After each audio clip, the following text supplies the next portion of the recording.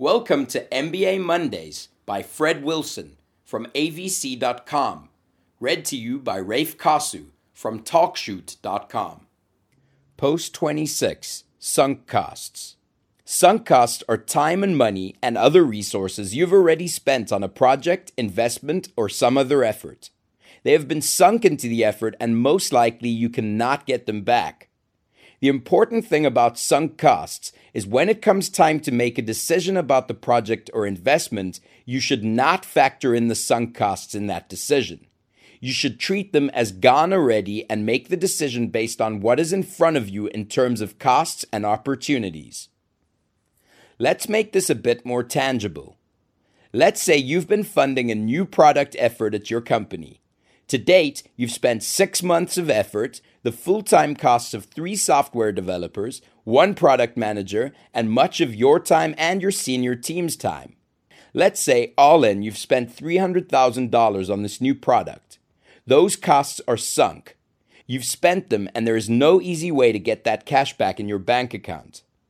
Now let's say this product effort is troubled. You aren't happy with the product in its current incarnation. You don't think it will work as currently constructed and envisioned. You think you can fix it, but that'll take another 6 months with the same team and the same effort of the senior team.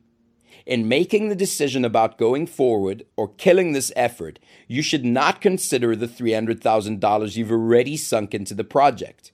You should only consider the additional $300,000 you're thinking about spending going forward.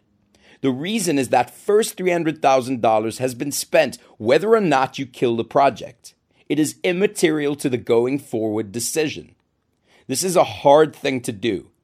It is human nature to want to recover the sunk costs. We face this all the time in our business.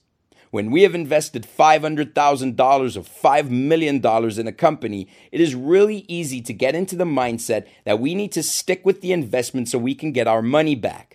If we stop funding, then we write off the investment almost all of the time. If we keep putting money in, there is a chance the investment will work out and we'll get our money back or even a return on it. Even though I was taught about sunk costs in business school 25 years ago, I've had to learn this lesson the hard way.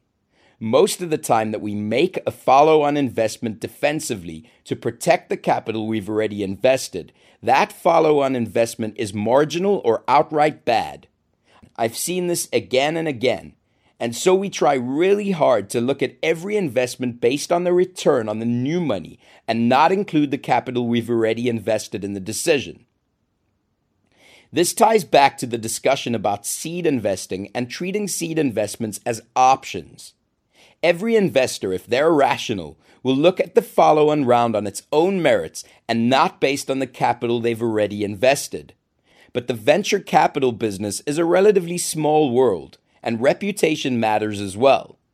Those investors who make one follow-on for every 10 seeds they make will get a reputation and may not see many high-quality seed opportunities going forward. Our firm has followed every single seed investment we have made with another round. In most cases, those investments have been good ones, but we have made a few marginal or outright bad follow-ons.